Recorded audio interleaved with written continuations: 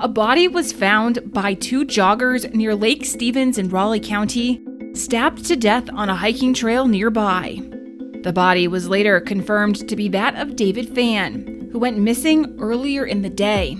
At 9 o'clock on June 22, 2016, 75-year-old David Fann left his home near Mullins, West Virginia, for errands in Beckley.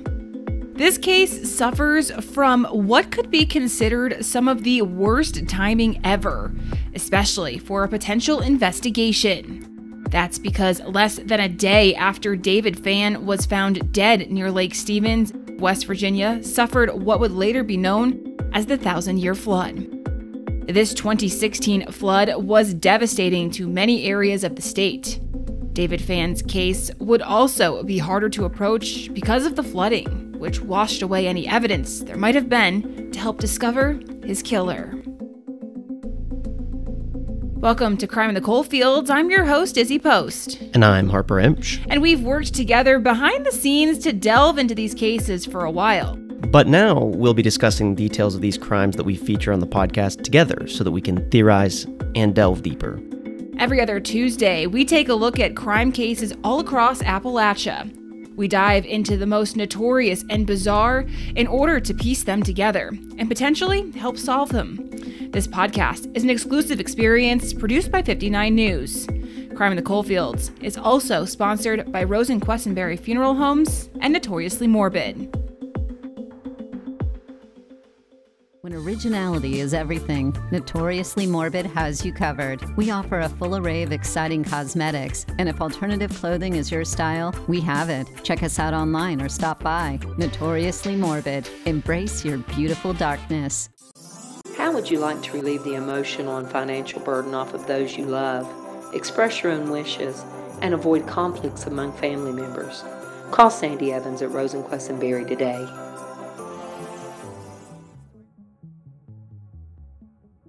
On this week's episode, we will try to theorize what happened to David Fann, the man whose murder was covered up by a 1,000-year flood. David Fann was a Vietnam War veteran who became a local entrepreneur, owning rental properties and restaurants in the area. He had a role in constructing a few businesses in the area, including a diner in the 80s. But by 2016, he had retired and was living in Mullins. He left for Beckley at 9 a.m. on June 22nd. The drive from Mullins to Beckley is a routine one, and there was no indication that David Fann would have been doing anything dangerous or out of the ordinary on that day. David Fann was planning to visit Beckley so he could purchase new hedge trimmers for a rental property as his. At 12:10 p.m. on June 22nd, he was seen at Ollie's Bargain Outlet of West Virginia Route 16. It was the very last time that David Fann would ever be seen alive. At 4 o'clock that afternoon, two joggers at Lake Stevens and Surveyor came upon the lifeless body of David Fann. He had been stabbed multiple times. His truck, a blue four-door Toyota Tacoma, was found parked in a lot less than 100 yards away.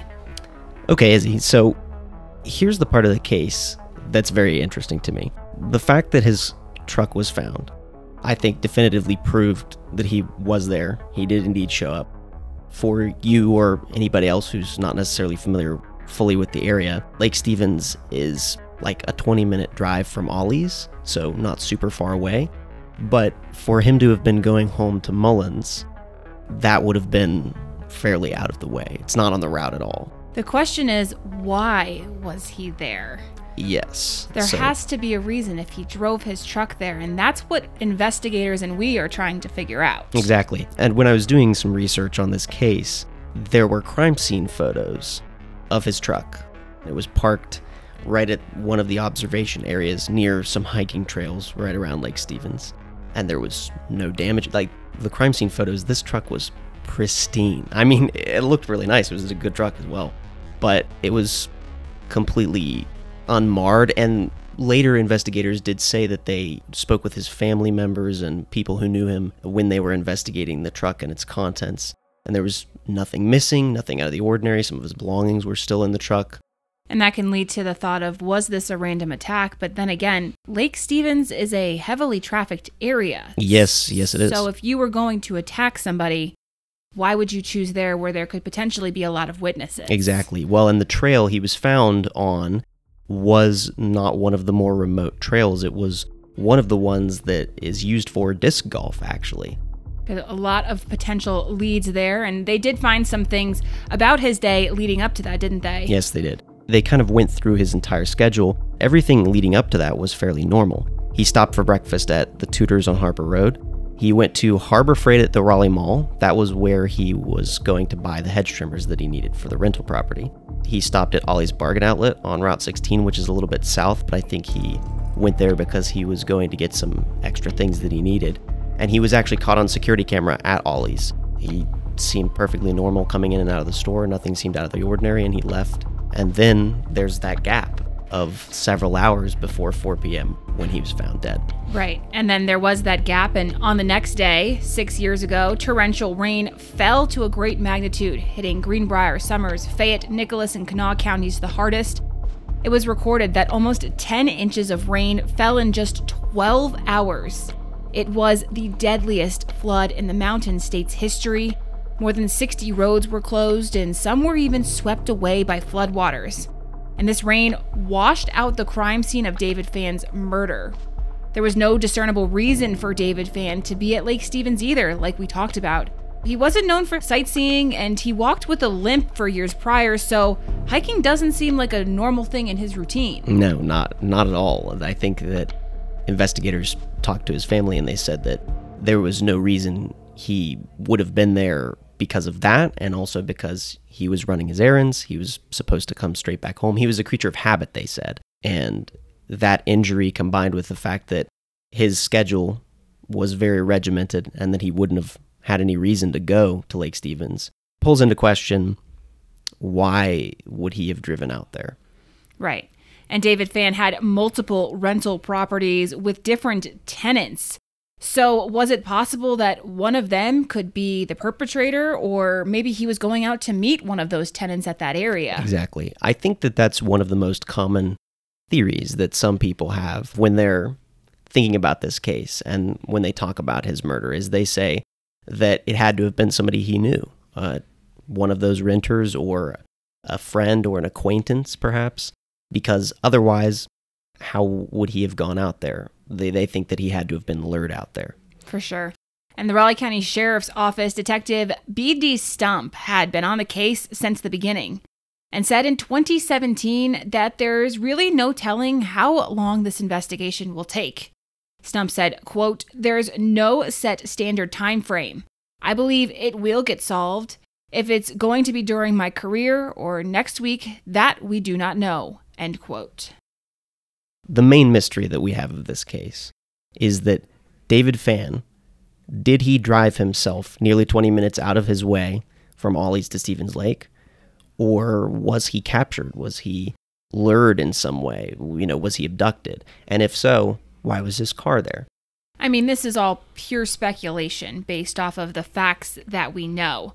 But again, the truck wasn't touched. He was stabbed to death multiple times. Yeah.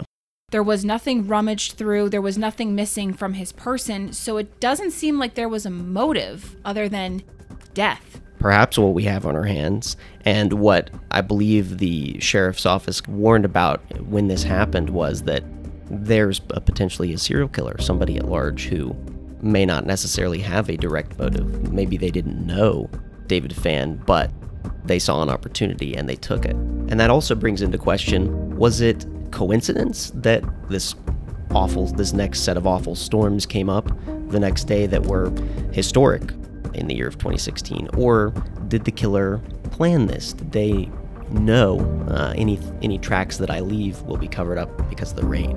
Or was it just coincidence he was there? Now, this is another theory that people could have as well. We live in Raleigh County.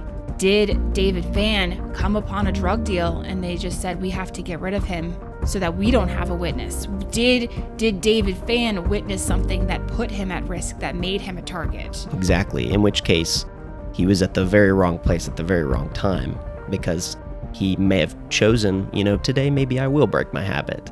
and do something a little bit different, a little bit out of the ordinary. I'll go walk around Lake Stevens. I haven't been there either in some time or at all. I'll go on a nice walk. Even though I might have some trouble with it, it just ended up being the wrong day to decide to do that.